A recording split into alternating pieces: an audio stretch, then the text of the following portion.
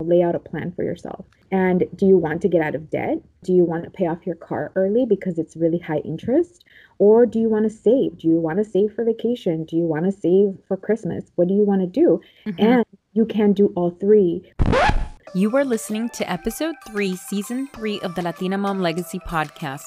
Do you know anything about investing for your future?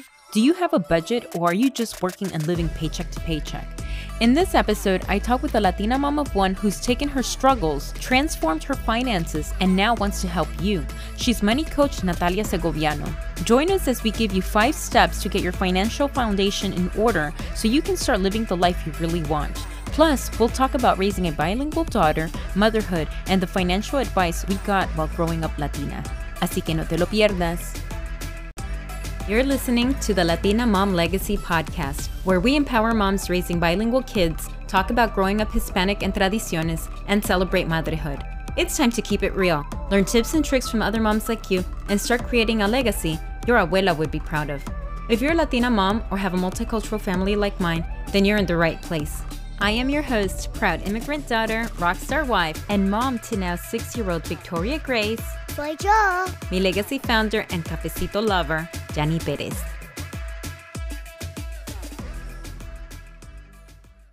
Hola, hola. How are you? I hope that you're doing well. I hope that life is treating you kind, wherever it is that you find yourself today. Welcome to the Latina Mom Legacy podcast. I am your host, Jani Perez. Thank you for taking time out of your day to spend with me. Oh my goodness. If you're not familiar with the podcast, or if this is the first time that you're listening to this podcast, I usually spend about 5 minutes just talking about, kind of what went on during the week and what's going on in my life. The past couple weeks have been a little bit of a challenge, especially with my daughter, Victoria. And if you're a longtime listener, you know that my daughter has some emotional, I don't like saying issues, but she has emotional sensitivities, if you will. She suffers from anxiety, and since she was little, she suffered from separation anxiety. It just manifests itself in different ways, and it's something that it's been a bit of a challenge over the years. So anyway, her father is traveling now that the borders seem to be opening up around the world. So he is traveling. He is a musician, so he's not working for this trip, but anyway, he's gone, and it's just been a little bit difficult. We've had a few more episodes than we typically have. And then, of course, with my mom now staying with us, and my mom is staying with us for a while. Sometimes the way our parents brought us up is very different how many of us want to raise our children. So that can create a little bit of an interesting dynamic. Parents did the best that they could or that they knew, and sometimes the easiest solution for them is, chancletazo, or to resolve issues with violence. And it's not how I want to raise my daughter. I'm not saying that I'm perfect, and I'm not saying that I don't yell, because God knows that I yell enough. But I really, really, really, really, really do not want to hurt my child physically. And that's just how I want to raise her. If you want to spank your child, that's your child. You're more than entitled to raise your child how you want to raise your child. But I'm just sharing how I want to raise my child.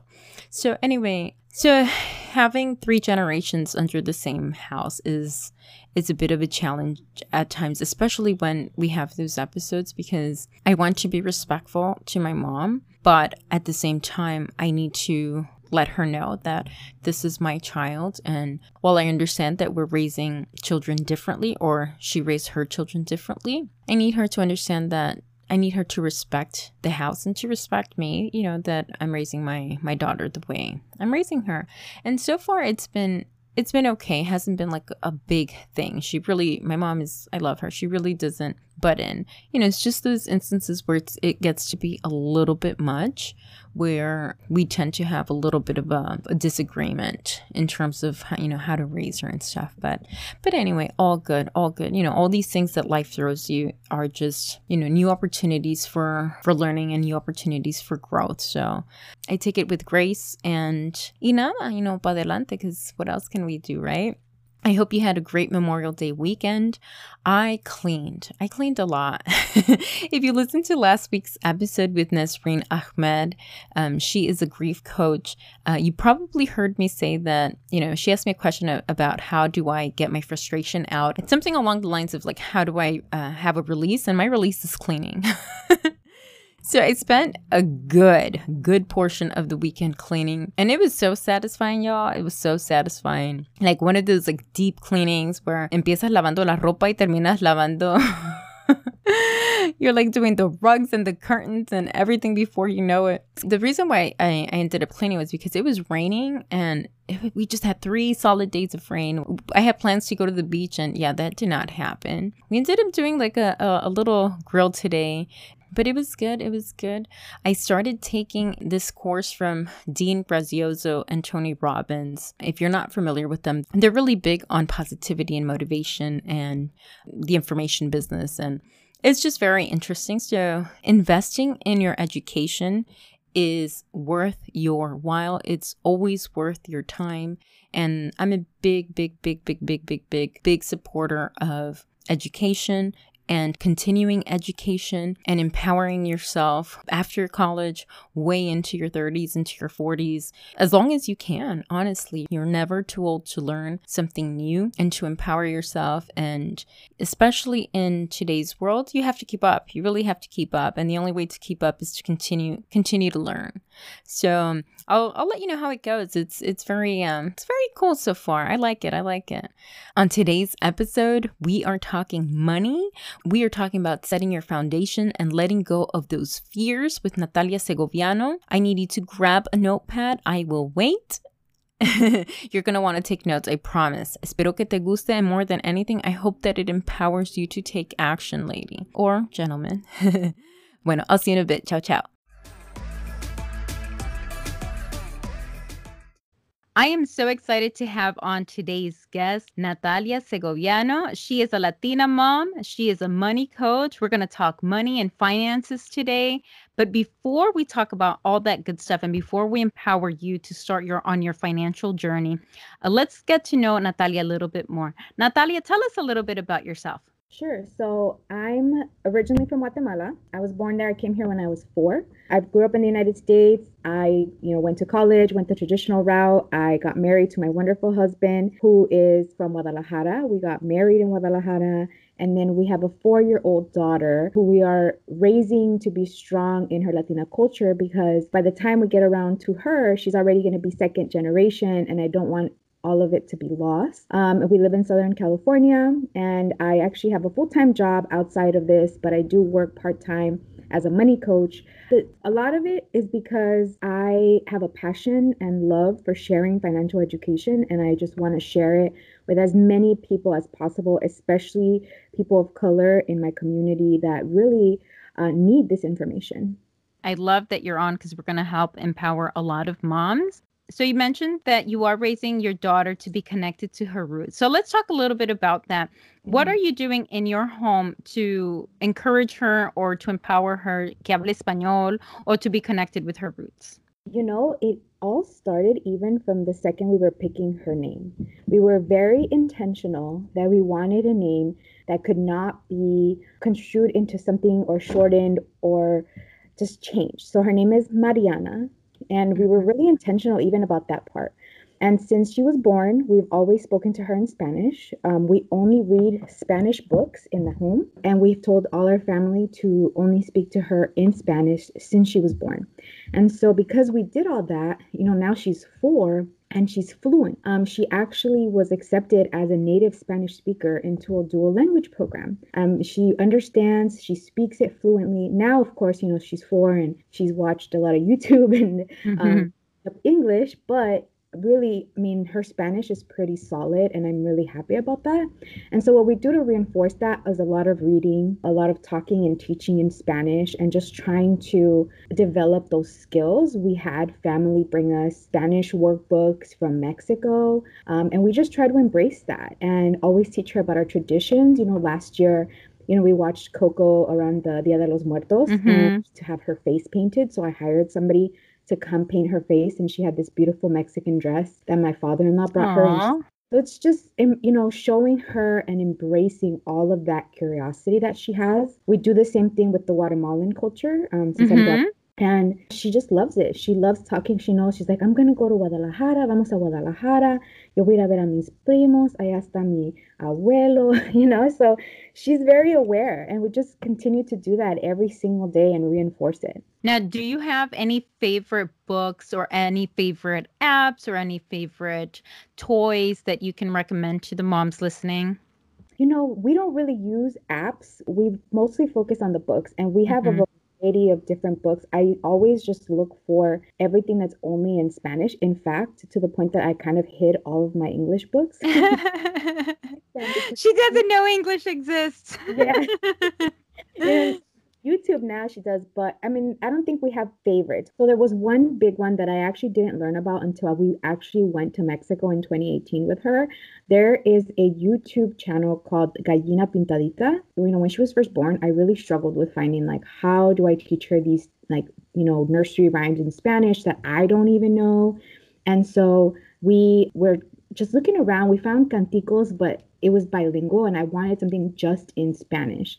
So when we went to Mexico, we have nieces and nephews there, and they shared this channel called Gallina Pintadita that has great content for kids, and it's all in Spanish, and it has all the different songs and all these things. And I'll never forget that because when we found that channel, we kept playing it over and over for her, so that she would learn, the words and the songs that even we were learning with her that we had no idea because we weren't raised with these music, with these kind of nursery rhymes because we were raised here in the United States. Is that the one that has like the kids' songs more tropical, like something that you actually wanted to dance to? I Yeah, wonder if it's the same one. yeah, the music is really upbeat, and the one song that always sticks out is because it's my daughter's name. It's Mariana Cuenta Uno, Mariana Cuenta, and then it just keeps going. So that's where they introduced that song, and we were playing. And when they showed me that, I was so happy because we in the United States, at least from when I was trying to search for things, I kept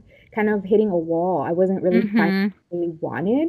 And so, for example, I know on your website you have those little kind of cards with all the different words. And so Mm-hmm. time what I was doing was I was hosting online groups for moms. And so we would get on with our kids, and then what I would do is I would like show them on my computer those cards that you have, and we would go over all the words. We would read a book all in Spanish. So it was all moms who want to teach their kids Spanish or want to cultivate their kids Spanish language. And we would just all get together and we would do this on our own, just us moms. And every week a mom took a turn. We would read a book, we would go over, different words with the kids and have them repeat. And it was a lot of fun. Oh, I love that. I absolutely love that. So what we did for our baby shower was instead of cards, we had people bring us books. Oh, I love that. Yeah, we have a ton of books in Spanish because everybody knew that we wanted to teach her Spanish as a primary language. And so that's what we do. We only read in Spanish. We try to only speak in Spanish. ¿Cómo te llamas? Mariana, Lexus, Singañano. ¿Te gusta ir a la escuela? No. ¿No te gusta ir a la escuela? Bueno, un poquito sí. ¿Y qué te gusta hacer en la escuela? Jugar con mi friend. It's gotten harder as she's gotten older. Mm-hmm. That's just how we've done it. I actually have a big bucket of all the English books in my closet and I just kind of hide them there. We also do a lot of kind of workbook activities also in Spanish. That's what we do. I don't think I have any favorites. She just has all the regular kids toys. Everything is in Spanish, the words and describe them to her and those kinds of things. It's so great when she's immersed in the language because she's getting Spanish from you, she's getting Spanish from your husband. But also, it's so great that from the beginning you had a plan that your family, even to the point where your extended family knew que se le va a hablar en español. And I think that's really important because you want to have a supportive community and it takes a village, right? And you want to have that support system. I think that's really good because it offers them, again, that immersion, that experience, that exposure, I should say, of having the language, not just in the home, but outside the home as well. Exactly. And we always were very clear with anybody that was around us. including family and friends. Actually, we had a girlfriend of mine come over recently for the first play date after COVID because we're both finally vaccinated. And so she came over with her daughter, who's around the same age as her. And she asked me, she's like, so are you doing English or Spanish now? We've been always very clear with people around us that we speak to her in Spanish. If you can, try to speak to her in Spanish and just reinforcing that with every single person that walks through our doors. We actually bought this little sign that says, En esta casa se habla español. Oh, And I so love that. yeah, so we actually bought it from Raising Espanol. She's Ana Lily on Instagram. You know, when we put that in, and when she started to really repeat things, so now she knows. And I tell her, I'm like, tú ya sabes, en esta casa, and she goes, se habla español. Oh, qué lindo. So she knows the expectation in the home. I mean, it hasn't been easy because, you know, my husband and I, our Spanish isn't great, but has been a struggle. It has to be intentional on both of our parts because we don't know all of the words. We are not perfectly fluent. We lost a lot of our Spanish along, you know, all these years of growing up here, and it's not something that we work on all the time. So there's times where I don't know how to say something, where I have to use Google Translate. Yeah. You know, there's always those moments where you struggle because you just don't know how to explain it in depth in a language that you don't use day to day, you know, in personal life. Yeah. Right, because you're more comfortable speaking English. I mean, that's for sure my case. And we've gotten to the point now that like I'll read some books and she'll read some books and she'll stop and she's like, "Mommy, what does this mean?" And I'll be like, "I have no idea." I'll be like, "I honestly don't know what that means." So I'll just like type it in and, you know, on the phone and see what it means. And I'll be like, "Huh, I didn't know what that was." And we'll usually like type it in and look at a picture so that it gives both of us a visual cue of what that word is. And it's just very interesting that as they get older, like I think it's good for them to see that hey, you're human too. You don't know everything. And sometimes you have to use a dictionary or Google to help you. Natalia, thank you so much for sharing.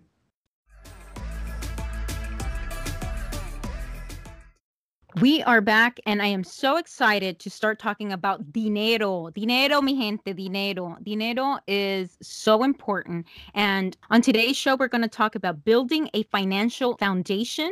Natalia and I are going to work together and give you the 5 tips to build that financial foundation. She's going to take her lessons as a coach, and I'm going to tell you my experience with her lessons so that we can empower you to get started. And in our second episode, because this is a 2-part series, in our second episode, we're going to teach you how to build or how to start to build generational wealth, which is muy importante, especially in our culture. Natalia, thank you so much. We're so excited to have you on. Let's talk a little bit about your background and what inspired you to become a money coach. Hi, thank you for having me. So, you know, it's so funny because it all started with my own journey, right? I have been on my own personal journey to better my life financially for many, many years. And it all just kind of came from that. You know, I started a Instagram account to share about budgeting because I was sharing about it a lot on my personal account. And I was like, let me just share because, you know, a lot of have been asking me because I would talk to anybody and anyone that would listen about budgeting. I just want to tell everyone, like, let me tell you what I'm learning, let me tell you what I'm hearing and this and that. And so I started this page just for fun. I never intended this to be a business. I just wanted to share what I was learning, and that was my passion, right? I want to put out all this information because in my own situation, I was encountering a lot of kind of walls. I was hitting walls with people, right? I can't help you with financial advising because you don't make enough money. I can't help you because, you know, you need to pay me $6,000, $7,000. So just to give you a little bit of background on my situation, my husband is a stay-at-home dad. I work full time. I have a good job that thankfully provides us health insurance, that provides me a good salary. And we're very lucky and privileged that we rent a home from my father-in-law, right? So we're in a very good situation that allows me to work and my husband to stay home. Now, given that, it's still very difficult. You know, Southern California is not cheap, and providing for a family of 3 is just not cheap. And so it definitely requires a budget and good money management in order to make it happen and to give us the kind of life that I want for us, right? And so out of all of that just came my own journey of getting my credit card debt under control because I was over $18,000 in credit card debt. And, at the time, I also had student loan debt, which we all, have struggled with. Mm-hmm. Yeah. And so it was just so, so hard, right? And actually, before COVID hit, I was working 6 days a week. I was working so much overtime because I was trying to get us by and get rid of this debt. And so when COVID hit, I just decided it's going to time to, revamp everything because I wasn't getting overtime and I needed to figure out our whole situation. And so I started really diving into the financial industry and educating myself. I Mm-hmm. took an investment course. I started reading books. I started binging podcasts. Literally every single podcast I listened to was about money. And I just got so, fired up. Became like an obsession. Yes, it's still an obsession. I have to stop myself. So, it just became a part of my personal journey in trying to sort my own things out that this all was born from. And so I started this Instagram page and I invited my friends, hey, come see, like, look at my budgeting stuff. And that was it. And a couple of my friends started asking me, hey, you should do workshops.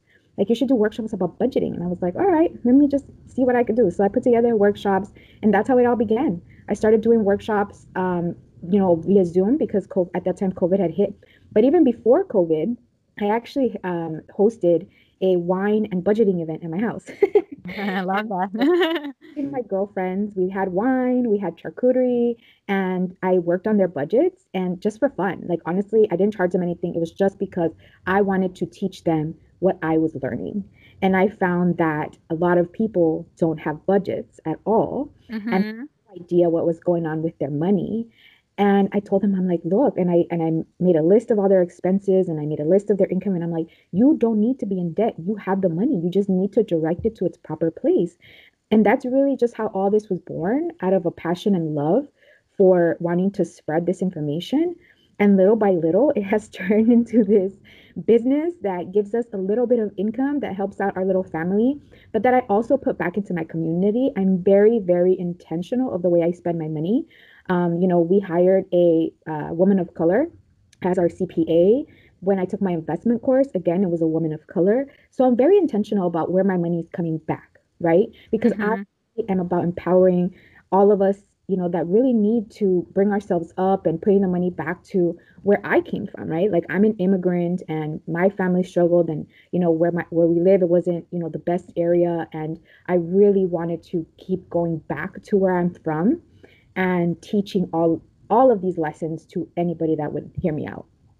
I love that. I think that money is a topic and a subject that a lot of people do not like to talk about. And Mhm. it's my personal experience that because my parents were very old school, el dinero debajo el colchón, or the money goes in a savings account and it just sits there. I think that because many of us, I should say, I think because many of us come from that, money is a subject that people tend to be afraid to talk about because when you don't know about something, Mhm. eventually comes fear, right? The unknown. Mhm. So people rather kind of put it to the side, not think about it, not talk about it, and think that it's either going to take care of itself on its own, Mhm. or you're like, well, you get complacent. Maybe I'm not where I like to be, but it's okay. I'm getting by.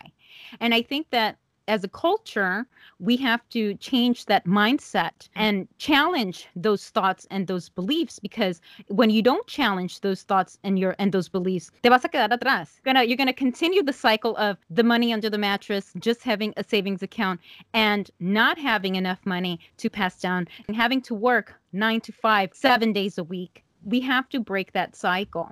Yeah. Not being able to retire, not teaching our children about how to manage money, right? Mm-hmm. All of those things. Absolutely. And Absolutely. I was definitely there. I was there. I didn't want to deal with it. I definitely had it like compartmentalized for a long time because I was scared. I didn't understand investing, and I was like, I'm not good at math. I'm not good at this. Like, I can't figure this out. And honestly, I totally understand it now, and it's so empowering. And I think once you start to learn, it becomes a little bit easier to manage all of that. And I honestly believe it's all about education, right? My three things that I say on my page always is educate, empower, and that's going to lead you to financial freedom. Absolutely. You just need the information, you just need to understand it so that you can decide what's best. So let's help our listeners and myself get educated on money and dinero. So, what are 5 tips that you have to create a financial foundation? The 5 tips are budgeting, the importance of having an emergency fund, understanding your debt, living below your means, Ooh. and investing early and often. Okay, so let's start with budgeting. Mhm. So, budgeting is the absolute foundation to any of the above. I firmly believe that you cannot move forward until you have a budget. Now, I'm not saying that this means that you have to restrict yourself. I am not about deprivation.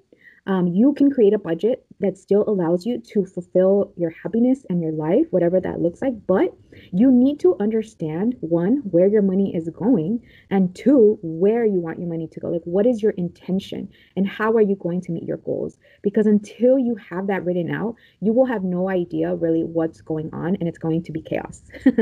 and I have taken several courses, several workshops, investment course, and I took an all-day financial summit. And every single time I start any of my financial education workshops, it always starts with a budget. There's different ways to budget.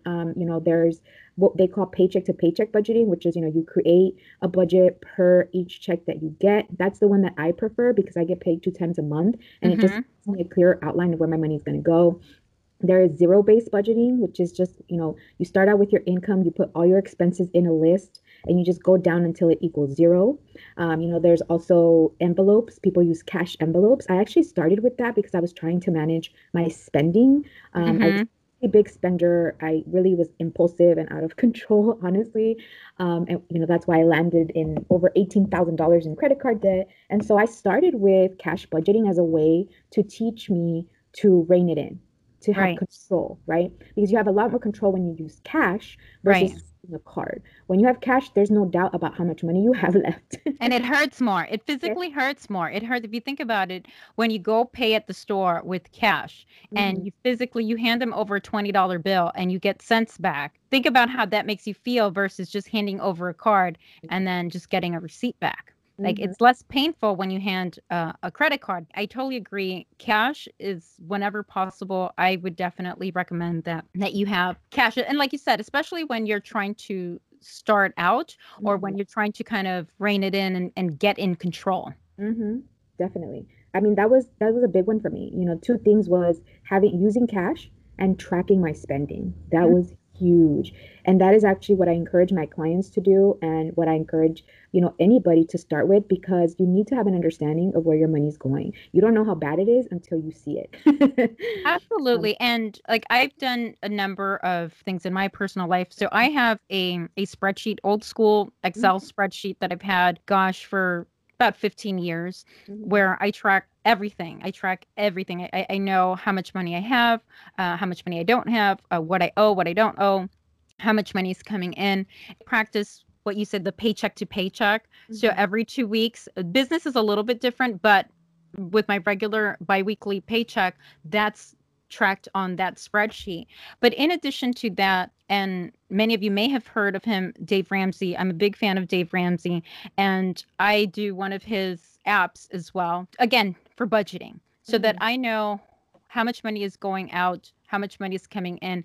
And if you do it consistently over time and over a few months, you'll start to see patterns and you'll start to know, like, okay, like I know for me, I have to budget money every month for books mhm, because I love books and I love getting Victoria books and that's something that makes me happy, but I have to budget for that. And the mhm, same thing is like with travel. Like for me, travel is not necessarily a luxury. It's something that makes me happy. That's part of my life. So I have to budget that into my monthly, my weekly, whether I'm saving for a trip, then I know that I need to take, okay, this paycheck, I'm going to take an extra $50, $100, whatever it is, and that's going to go towards that. So, like you mentioned, having goals, you have to know where you're going because mhm. otherwise, if you don't know where you're going, the GPS is going to send you into the lake. And you kind of you hit it right on and you kind of bring me now to like the next step after budgeting is okay, understanding your debt and also understanding your savings or lack thereof, right? Because in order to once you have a budget, that's a good start. But then you say, okay, what are my goals? What do I want to achieve with this, right? And I always think, just start out with only 3 goals that you want to achieve because that's the way you're going to, lay out a plan for yourself. And do you want to get out of debt? Do you want to pay off your car early because it's really high interest? Or do you want to save? Do you want to save for vacation? Do you want to save for Christmas? What do you want to do? And you can do both. Mm-hmm. And you can do all three, which is paying off debt, do savings, and investing. You can do all three. I think one big thing that I learned after COVID was that I had tunnel vision, right? Before COVID, I thought I had to get out of debt ASAP. I have to get out of debt. Mm-hmm. Everything's my debt. I had no savings, zero. Okay. Mm-hmm. Mm-hmm. COVID hit and I started seeing what was happening and your job is potentially in jeopardy and you have no savings, that got really scary. And I started hearing a lot of financial experts say, well, that's why we need an emergency fund. And initially before COVID, I was like, oh, we just need $1,000 emergency fund, no rush. But no, was I wrong? You actually should have anywhere between 3 months, 6 months, 9 months to 12 months, depending on your situation, right? If you have a situation like mine where you're only dependent on one income, then you should have at least 6 months to a year, right? Because that's a big risk to take. If you were to lose your job tomorrow, if you couldn't work, if you got hurt and you have zero income, that's going to hurt and that's going to lead you to spiral even more into debt, right? And if you have a stable job, if you have two income household, then you can do just 3, 6, 9 months, right? But it really is a sense of security. Now, maybe you do have a lot of savings, but you have some debt because, some people have the scarcity mindset where they're so afraid to let go of that money, but you're carrying this debt. I actually had a client like that who she always had to have a certain amount in her checking account to feel safe. And I said, Mm-hmm. that's okay, but she also had credit card debt. And I told her, what you're doing is actually you're losing money because you're paying the credit card interest every single month that you're just paying the minimum. And you should never have a balance roll over on a credit card ever, right? Pay it off in full every month. And once I showed her that and I showed her you're actually losing money by just not paying this card off completely, she went and paid it off and that was that. But it's just those perspectives that I don't think people understand. One big one for me was really shocking. I've had several people who didn't realize that they were losing money when they were having credit card balances roll over every month. Especially if you have high interest rates, that's just money that you're giving away. Now, I'll be 100% transparent. I have debt. I have controlled debt.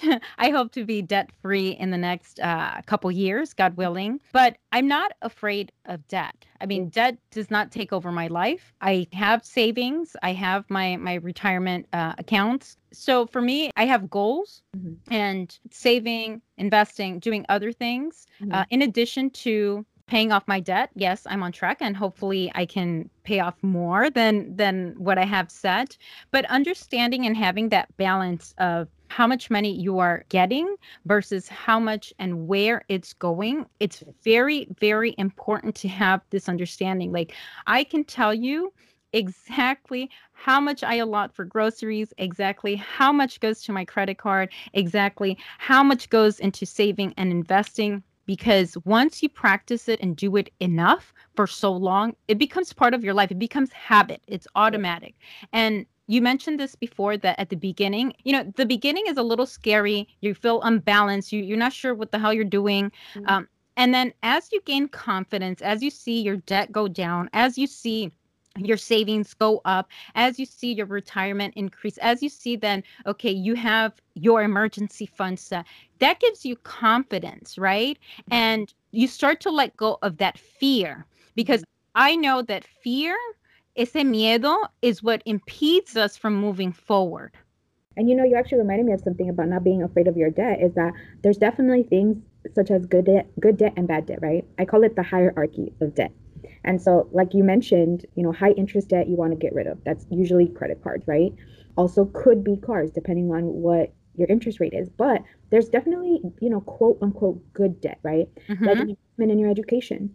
Student loans, although they suck, it's not the worst debt for you to have because it got you an education, it got you a step forward, right? And so, while yes, we want to try to get those under control, it's not the worst debt to have. A mortgage, also not the worst debt to have, right? A car, my car, I just refinanced it for only, I think, 2.99%. And so it's not the worst interest rate. And so it's not going to set me back a lot. Now, there are more priorities in life, like having an emergency fund. It's so much more important than paying off a car that only has 2.9 interest because I want to be sure that in case of anything happening, if case something happens to the car, that I have the cash to pay for it, or else what's going to happen, right? We're going to land right back into debt. And so I always tell my clients, this is why you need to focus on the emergency fund before you start to think about anything else, because if this is literally for you, it could mean staying out of debt or not. Because most Americans don't have an emergency fund. They can't cover a $3,600 emergency. Some might not be able to cover a $400 emergency, right? And so, so important in your life so you don't get set back. It's so true because emergencies happen at any time. And I'll just give you an example. So my father passed away last December, and he had some accounts with my mom. And then he had like an account where he was by himself, but my mom was the beneficiary. So basically, in a nutshell, my mom's money, like the money that she was entitled to, was tied up. Mm-hmm. So she could not have access to those funds. Mm-hmm. So it literally took my brother, my sister, and I to scramble. I mean, not scramble, but I had to like take money out of, a couple of places in order to pay for his funeral expenses, because they don't wait. I mean, yeah, I guess, I'm not sure. I guess you could finance, but it's not something that we wanted to incur on our credit report. So, we just kind of put our heads together and we got the money, and, we were able to pay for it. But that was an emergency. That was like something, hey, you have to pay this right now, or you're not going to get your dad's remains. Like, that's just, it doesn't get any more real with that. And thank God, luckily, we did have that money. We were able to come up with that. But I know of people that haven't been so lucky in a situation like that. So having that emergency fund, those funds that anything happens, that you have easy access to, that is very important. Yes, absolutely. And we just finished one of our big goals this year for my husband and I was to do our estate planning for exactly that reason, to prevent any, delays in case of anything happening to us. And, we filled that out this year, had everything lined up so that all our finances would be easily transferable to one another or to our daughter in the case of any emergency happening, right? I think COVID really woke us up to all the potential things that could happen in just, a snap of a finger. Unfortunately, it made death a reality, and it made our mortality something real, that it's not just, hey, it doesn't happen when you're 90. I mean, my dad was in his 80s, but how many people did we read about in the news or in the paper that died? They were healthy. They were in their 30s. They were in their 40s, leaving behind kids, young kids, leaving behind families.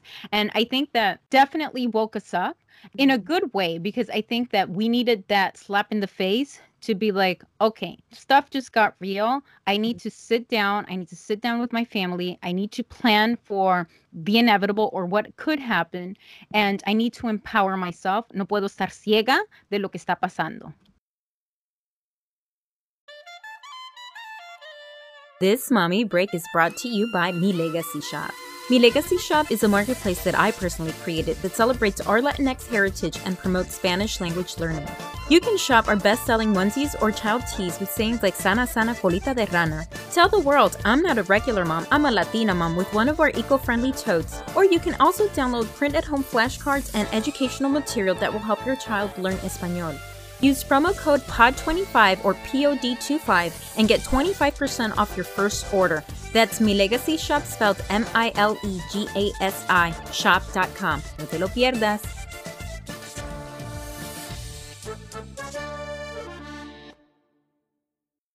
We talked about the importance of budgeting. We talked about the importance of understanding your debt versus savings. Mm-hmm. We touched on the importance of the emergency fund. Mm-hmm. What other tips do you have for us for setting that foundation? Well, the next two go hand in hand, right? Living below your means. Yes. Can you say that louder? Yes, absolutely. Man, I think this is the hardest one for people, right? Gente, people. I need to, I can go off on a tangent here. I really can, because I think this is that mentality of scarcity, of not having enough, that you feel that you have to dress to impress, that you have to have the nicest car, that you need to have whatever it is that you need to show to the world.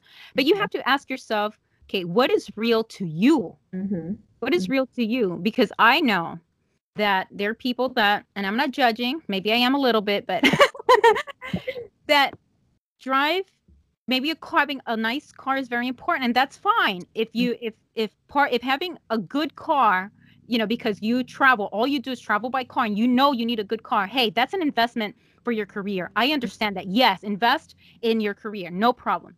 But if you have a car that you just spent 50 grand, okay, and you do not have an emergency fund, okay, you are not saving for your retirement for that, then check yourself, because I think that the problem is deeper, way deeper. Absolutely. I couldn't agree more. One thing I always say to my clients and across the board is like, look, I am not here to judge you on what you do with your money, but you telling me that you have these goals and you are not prioritizing those goals, that's the problem, right? As long as your goals are being met, I don't care that you go to Starbucks every day. I don't care that you want to buy a $400 purse. If you saved up for that purse and it's in your budget, then go for it, right? I am here to support whatever you want to do. It does not matter to me. We all have different priorities. I talk about this all the time with my girlfriend. We all have different priorities in what we see. I like to call myself a bougie traveler, right? Me too. I want to be in first class. I want to be in nice hotels. I want to travel. I want to travel comfortably and like just live up that life, right? Now, on my day-to-day, do I live that life? Absolutely not. Me too. I hear you. I'm exactly the same way. Like, I budget for travel because travel is something that makes me very happy. And as you, I like to travel and be comfortable. I like the nice hotels. I like to spend that extra money on the nice restaurants. I like to give myself a good time when I go out. Okay.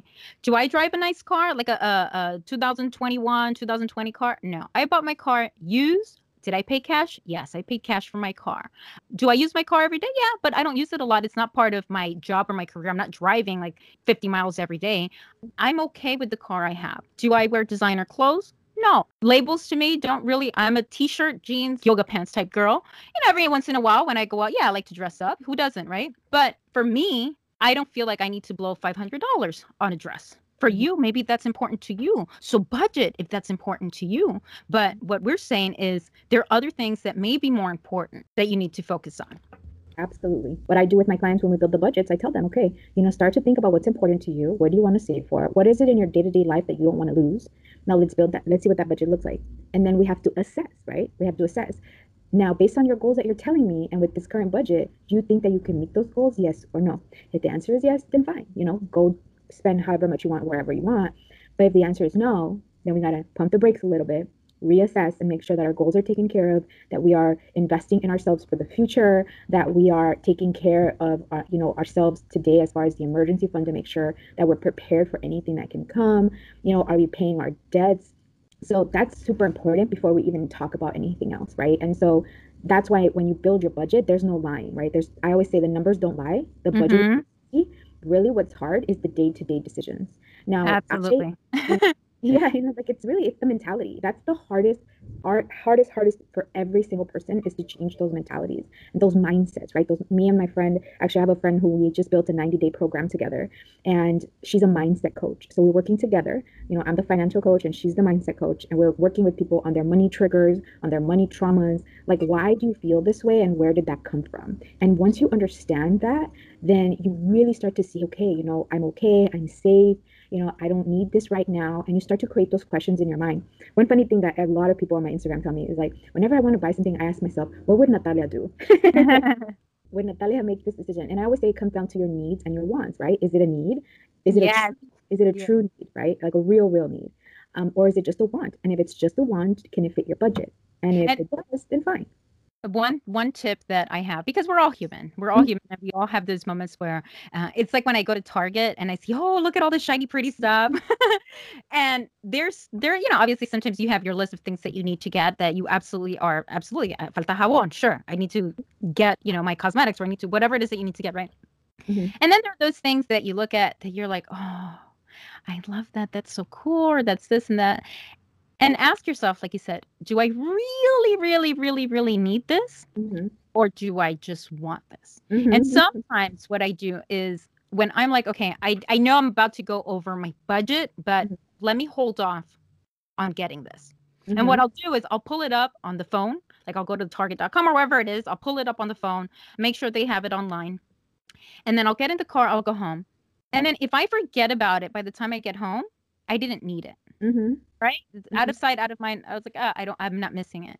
But if I'm obsessing over like, oh no, I really kind of, you go home, you're like looking at, I don't know, your t-shirts or your shoes, whatever it is that triggered you. And you're Mm-hmm. like, okay, I can afford to have this item. Then what I do is I go online and I grab the item. And then I don't feel like, okay, it's a decision that I gave it some thought. It's not just, I didn't just throw it in the shopping cart and picked it up. I gave myself some time to think about it.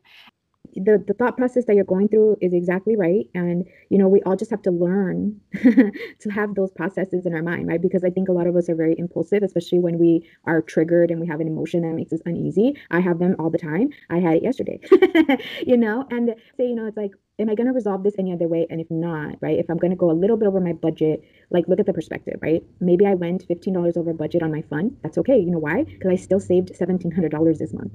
And so I'm still good, right? Like that's perspective. Like, yeah, I went a couple of dollars over my budget. That's all right. Maybe I can make up with it in another category, or maybe I just look at the bigger picture. And so what I like to do is I like to keep a checking account cushion. It could be anywhere, what makes you comfortable, 100, 500, whatever you want. And usually when I go over budget, it eats at that cushion. And so it doesn't really hurt me. And I look at my perspective. Am I meeting my goals? Yes, I am. So I'm good. So that's what it's about. It's like really just questioning what you're doing every step of the way. And another thing that goes with living below your means, it's not just realizing you don't have endless money. Your credit cards are not free money. Your credit cards are not an emergency fund. And so realizing like what you have as income, that's it, right? And trying to live below to allow you to meet your goals. But also when you get more income, do not inflate your lifestyle. Yes, Right? yes, If yes, you yes. say, a bonus, do not inflate your lifestyle. Put it to your goals first and then give yourself some stuff. I think people sometimes have the impression that in order for you to have financial freedom, that you have to give up on the things that make you happy. And that is not true. So I know for me, one thing, because as I mentioned, I am on a plan to pay off my debt. And this is what I do every other week when I'm doing my biweekly budget. Mhm. I start with the positive things, the things that make me happy. So, what makes me happy is seeing that I contributed to my 401k, Mhm. my investment funds, okay, seeing that I am adding to Victoria's college fund, that brings me joy. Seeing that my savings has increased, so that is where I start. Mhm. And then after I plug in those numbers, give or take if the market is up or down, but after I know that I'm working towards something positive, that I'm working towards building wealth, Mhm. then, only then do I start paying bills. Yep. Because if you start paying bills first, that's going to put you already in a negative thought process. Like, oh, Mhm. I owe so much. Oh, this bill is like never going away. You're kind of like sabotaging yourself and you're making yourself feel like you're lesser than what you really are. So praise yourself for those successes. If you added $50 to your savings account, pat yourself on the back. You're $50 closer to your emergency fund. So all those little wins are wins. Mhm. And it doesn't mean that you have to sacrifice all the things that make you happy, because you don't. As Natalia said, when you budget properly, you can still budget for your $5, $6 Starbucks. Why would you? I don't know, because I can't stand Starbucks, but but if that's what you want to do, if that's how you want, hey, more power to you. But Mhm. at least you have, that brings you joy. You're budgeting for that. By all means, do that. The method that you do, it actually has a name. It's called pay yourself first. Yes, yes. I didn't know that, but yes, yes. Mhm. Pay yourself first. You come first. Yep, exactly. And it's definitely a way to maneuver through all of that as well. It's pay yourself first. What makes me happy? What's going to make, me fulfilled? I always say budgeting is not about deprivation. I'm sure that if you're listening, you may be thinking, I budget. Mhm. I have to know math. Or no, no, no, I owe too much. Or I know my husband takes care of that. And that's the other thing. Don't let your spouse do all the money matters. You have to be in control. You have to know, because guess what? El día que falte él o ella, ¿qué va a pasar? But not only that, it's not only like, what if they're gone? God forbid something happens where things might go bad in your relationship. and then you know nothing about where your money is. If you have any, you don't have a savings of your own to fall back on. It's such a danger to be in that situation where you have no idea what's going on. You have to be clear about where your money is going, and those money talks are really difficult, but they're so necessary. Mira, my mom said to me something when I was very young. Like I was a rebellious teenager, and I think I mentioned this in the previous episode that I left my house when I was 18 and I went off to live with my boyfriend at the time. And I'll never forget what my mom said to me. My mom said to me, Mija, make sure that you have your own savings account Mm-hmm. because el día de mañana que te quieras ir, te puedes ir. Mm-hmm. These words resonated so much in my head. And the reason why she said that was because I loved my dad. My dad was my personal hero, but he wasn't perfect. And as many Hispanic men from past generations, mi papá fue muy machista when he was younger. So I know for a fact that there was a point in my parents' marriage where my mom wanted to get out. She wanted to get out. And because she didn't, a lot of circumstances, she didn't have her own savings, she didn't know the language, English, so many things that prevented her from taking that step. And granted, through the years, they stuck together and their relationship really transformed, and it really became admirable how they went from being at that point to transforming their relationship.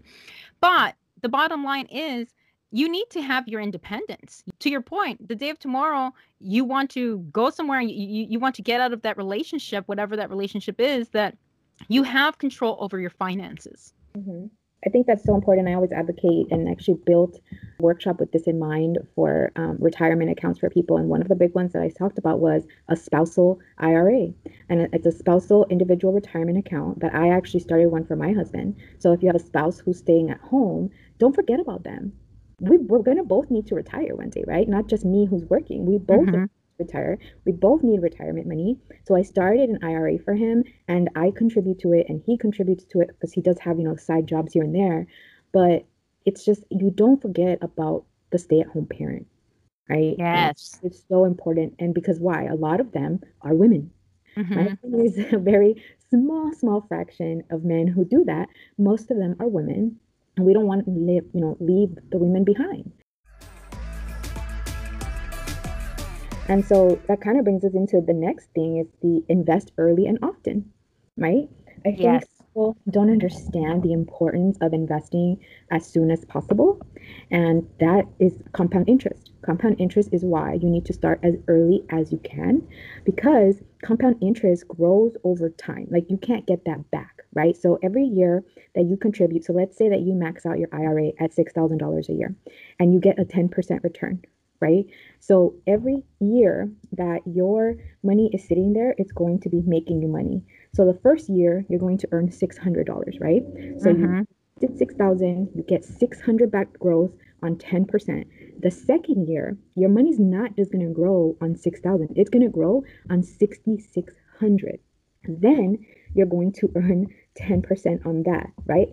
Then you're going to get another 660 the second year. And so that all compounds every single year. Your interest gains interest.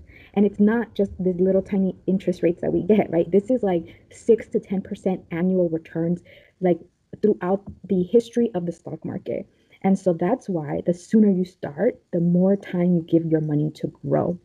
And the less money you'll actually have to put in, right? Whereas if we start later, we're actually going to have to put more of our money because we're not giving it enough time. And I always tell people, as soon as you can, not only through an employer, but also you can do a retirement account on your own. And, I know we're going to go into this in the second episode, but, just basically starting as early as possible, making it routine, making it practice, and doing it as much as you can is going to allow your money to grow. And that's really how you create generational wealth, or just wealth for yourself, for your future self. Absolutely. So I'll share with you my personal story. So one of the very first books that I read about money was Susie Orman's 9 Steps to Financial Freedom. And I was like 17 at the time. Don't ask me why I was 17 and reading this book. I was just always fascinated with money and finances. And I think it came from a place where I think it came from a place that I saw how hard my father worked. Mhm.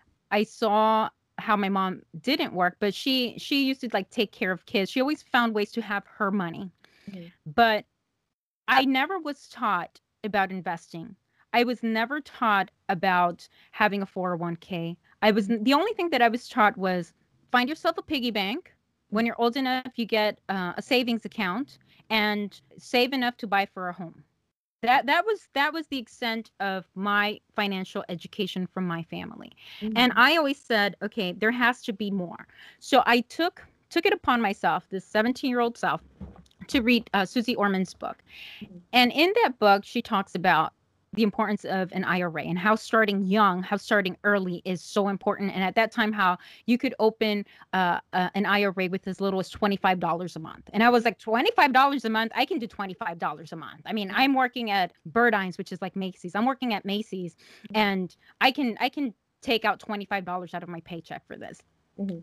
And I started investing when I turned 18, and I opened up my Roth IRA account, Mhm. and I started putting $25 every month. $25 for like the first 3-4 years, it was $25. Mhm. And then it went up to like $50 a month. And then it went up to like $75 a month. And every month I always set it aside, and I did it as a recurring investment, an automatic investment where it automatically came out of my checking account. So I didn't have to worry about it, out of sight, out of mind. And do you know that a couple years ago, this may not be news to you, but if you don't, a couple of years ago, my husband and I bought our house. And I was able to pull not everything out of my Roth IRA, but I was able to pull about $35,000 for my home investment to Mhm. put as a down payment for my house. For me, I was like, I thought that was just for retirement. I never in a million years did I think that I could take out that money and use it towards the purchase of a home. And for me, that was so empowering because I felt like, oh my gosh, I have to wait till I'm 60 to take this money out, to use it.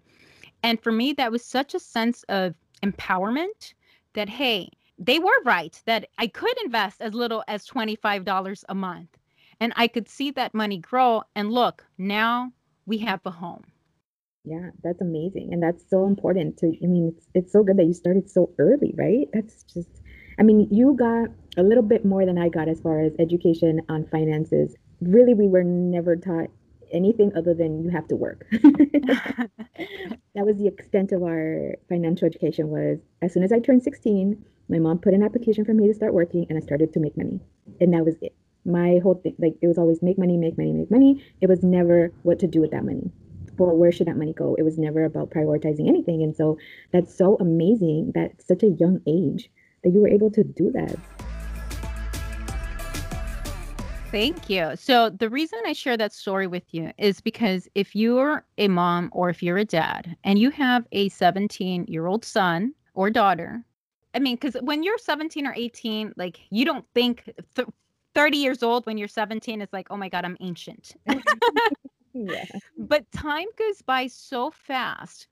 And I don't know, maybe you can set it up for them. Maybe you can help, get them on their way so that they can start early. When you start like thinking and talking to them that they can have money, they don't have to worry about working when they're 50 or 60 years old, because that's the other thing is that we have to change this mentality that we have to work until we're 72, and then once we're 70 that we can begin to enjoy our lives. No, no, no, that's not the way it should go. I mean, we work very hard, but the point of working hard is also to enjoy ourselves. So if you start early enough and if you get them started early enough, guess what? When they are 30, when they're going to be able to buy an apartment, maybe it's an investment apartment. I mean, how cool would it be for your kid to have an investment income and they could be going to school or doing, and they're already generating money? Like, Absolutely. so I think we have to shift that mindset. And with that, start early, but also with you, know that if you're 30, hey, you still have good 20 years in front of you. You don't have to wait till you're 70 to retire. You can commit to, hey, I'm going to invest in my future $500, $700, $1,000 every month, whatever it is, because you're committed that, hey, I don't want to work the rest of my life. Yeah, you're right. I love that. That's a big thing. It's like there's actually a whole movement now called the FIRE movement, the financial Yes. independence retire early where people are doing just that. They're saying, you know what? I'm not going to retire when I'm 60. I'm going to retire when I'm 40, when I'm 30. And people are doing this, right? I mean, everyone has different circumstances, and I'm not trying to go down that route.